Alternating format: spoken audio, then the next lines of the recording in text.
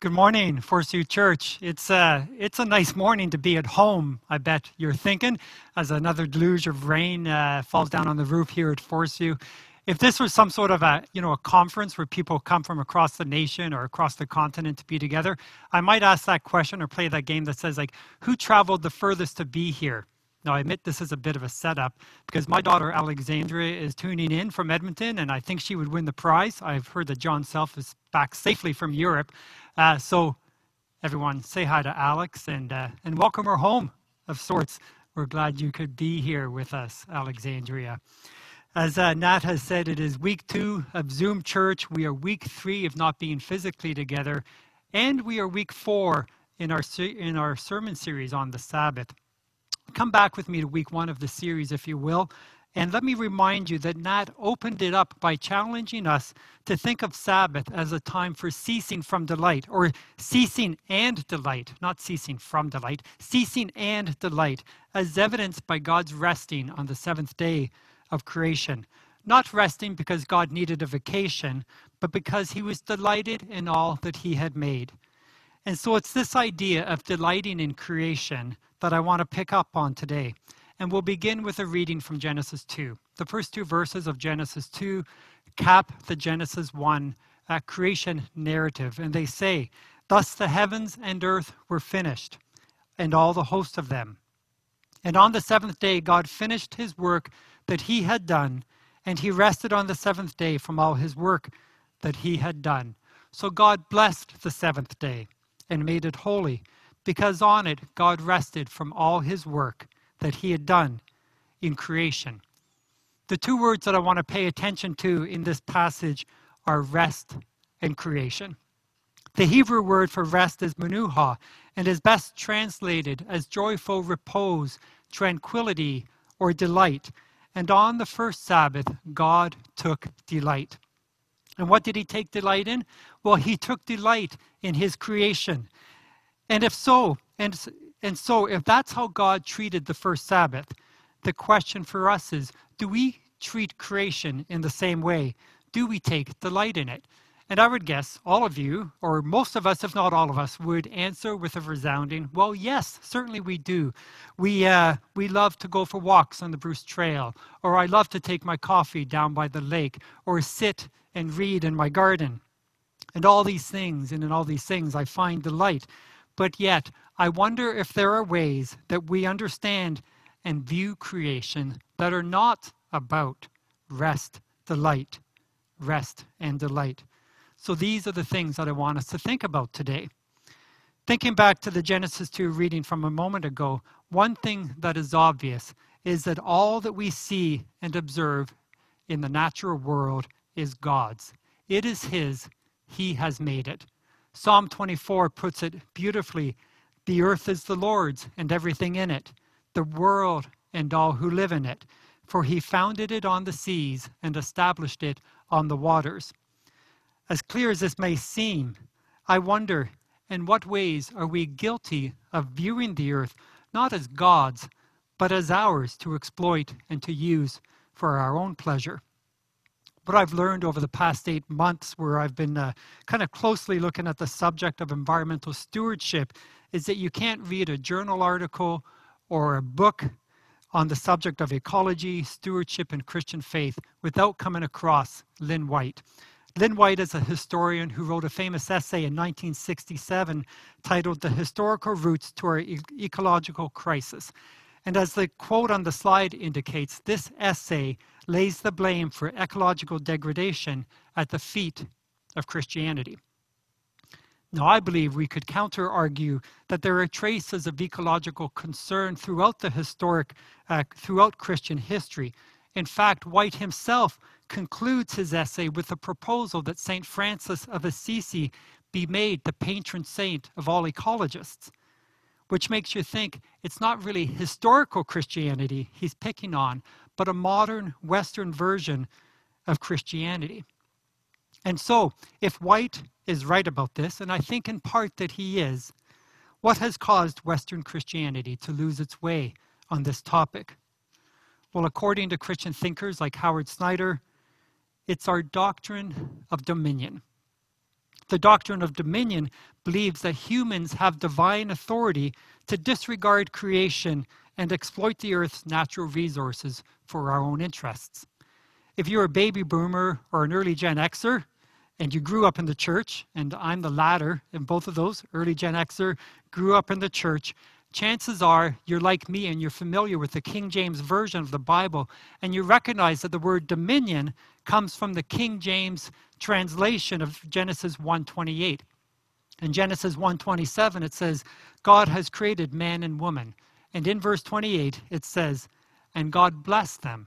And God said unto them, be fruitful and multiply, and replenish the earth, and subdue it, and have dominion over the fish of the sea, and over the fowl of the air, and over every living thing that moveth upon the earth.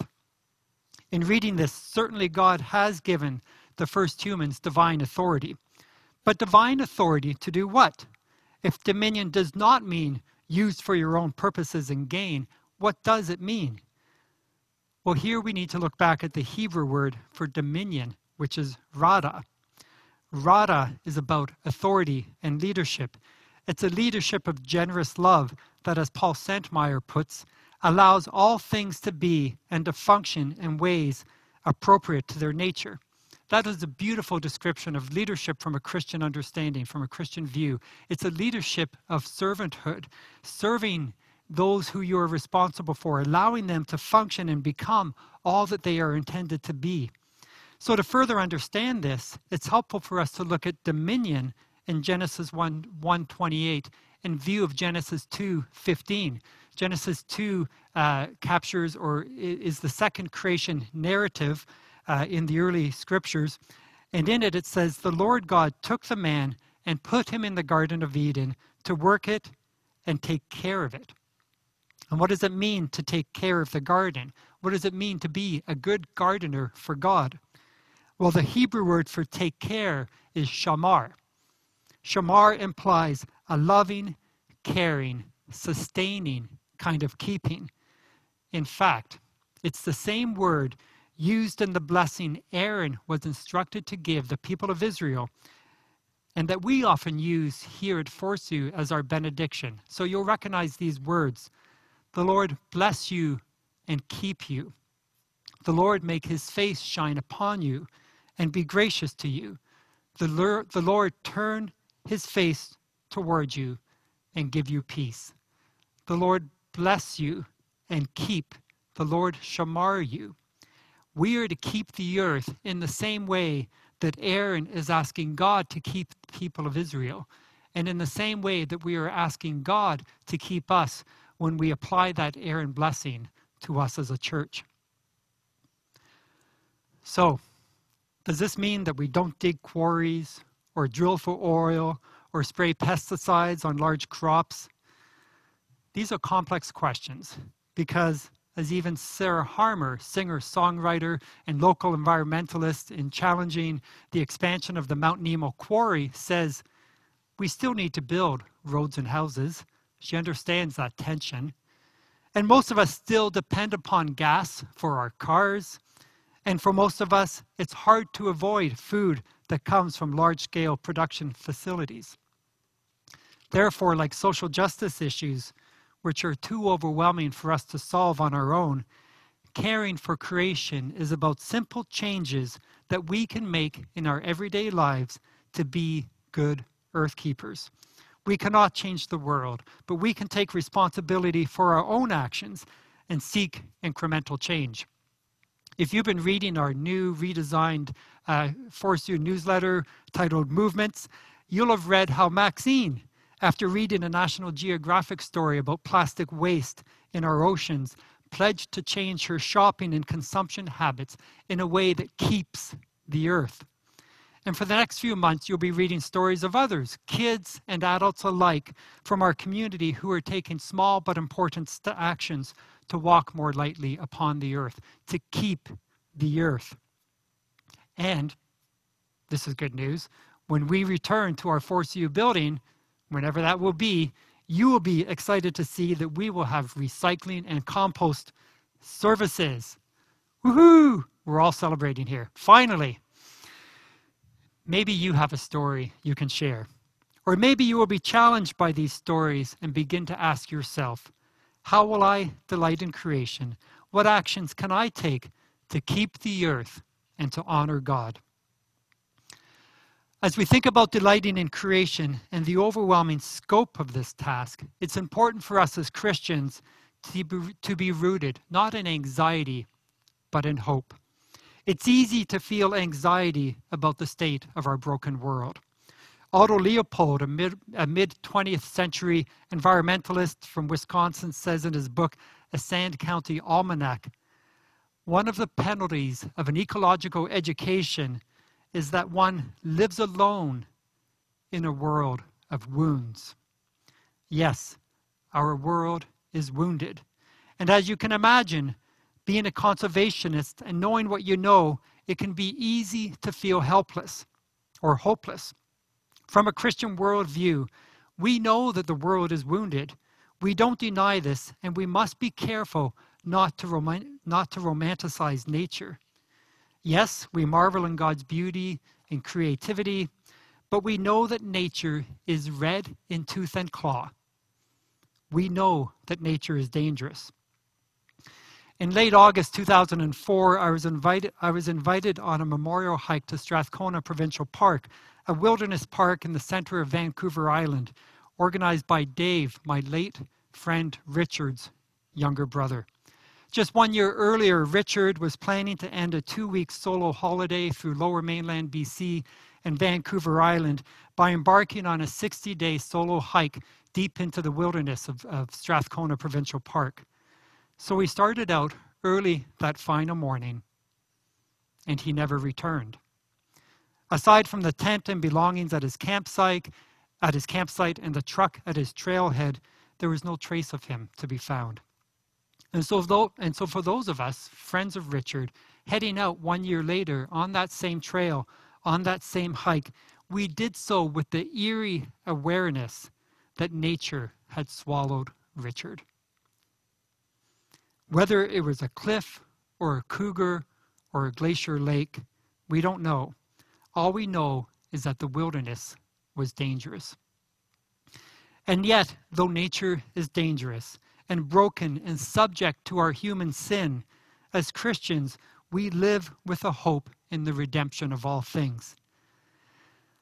Most of our theology about creation care comes from the Old Testament. However, an important passage for us is found in Colossians 1, 15 to 20. This is a very familiar passage to us as Christians. There's a deep theology there of redemption for us that Paul writes. And while we won't take the time to read the whole passage, what we can see in it is that Christ created all things, is before all things. He holds all things together and will reconcile all things on heaven and on earth. With the emphasis on the idea of all things, a relevant question is, what is the limit of all things? What does all things encompass or include? And the answer might not be what we normally think. Evangelical theologian Douglas Moo tells us that all things refers to all the created universe. And while certainly Paul's primary interest is the redemption of humanity, the nature of redemption extends to the whole of creation, restoring it and making it new. In Romans 8, Paul says that creation groans, waiting to be set free from bondage. Therefore, when we participate in and delight in creation, we are not anxiously trying to save the world from destruction, but rather we are joining in the saving work that God will bring to completion at the return of Christ.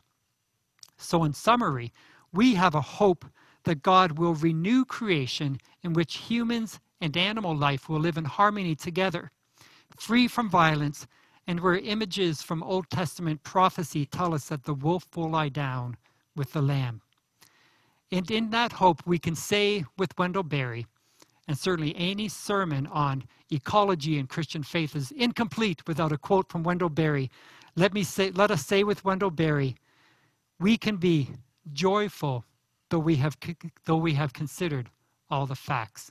We can be joyful, though we have considered all the facts. And we know the facts about our environment, and they are concerning. Before we were concerned, or before we were burdened by COVID-19, we were left anxious by the state of our planet. Global warming, deforestation, desertification, or desertification. Desertification would be a bad thing too. We don't want to be rid of desert in our world, but desertification, species extinction, and pollution, to name a few. And we anxiously asked ourselves, what kind of planet are we leaving for our children and their children and their children's children? And yes, such a concern should motivate us. We should pay heed to the seventh generation principle of the Iroquois First Nation, who emphasized that decisions we make now should consider the impact 7 generations later. Yet, our concern for the state of our planet can't cripple us, because we have a hope in Christ's renewal that brings us joy.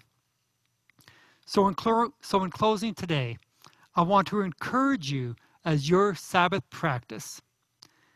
Take delight in creation and be part of what God is doing. Hug a tree, plant some pansies, wash your hands, and get them dirty again. If this subject of creation care and ecology and the Christian response to nature and creation intrigues you or interests you, I want to invite you into a discussion. We have, there are a small group of us here at Force U have met once to discuss this, and we're due to do this again. And so most likely, obviously, this will be done over Zoom, and we hope to do this in the near future. Because as Katherine Hayhoe, a climate change scientist and Christian, says, you need to begin by talking about it. As well, I would like to make available to us as a Force U family, and we'll do this through email, resources for discussion, resources for reading, and certainly lots of good video or documentary resources for viewing while we have our time here at home. Thank you, Force U. God bless.